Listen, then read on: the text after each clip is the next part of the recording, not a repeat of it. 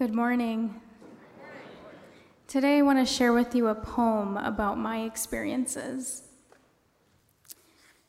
The life of a Guyanese American, first-generation woman of color.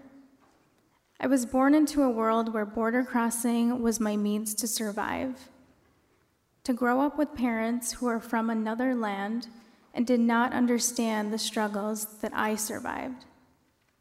As a woman, as a Guyanese, as a young human being, stuck in a world where white is everything, where my difference was pointed out at only the age of 6, where I wondered and thought, would my skin and hair color ever be fixed? My religion was another way to separate, by telling me that I go to hell for not being saved.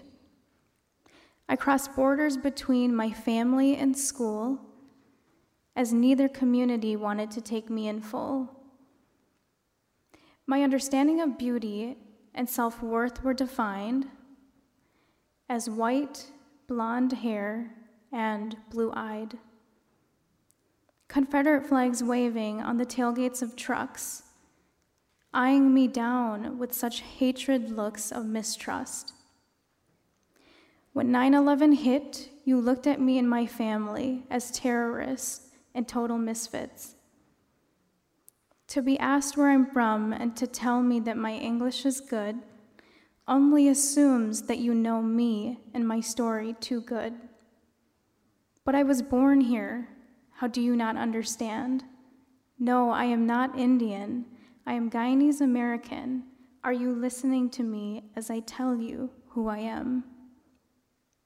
My story is unique, just as I am to this work.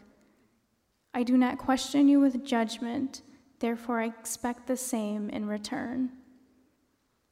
Be aware of who you are and what you bring to this world. In particular, the words that you have on others. My story is unique, one that is painful and true. I ask that you do not deny my reality, as this will rob me from this narrative that I speak as my truth.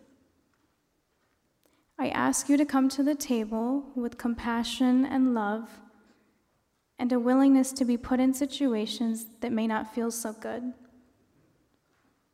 I am a Guyanese American, first-generation woman of color who is proud of her heritage and her beautiful skin color. Thank you.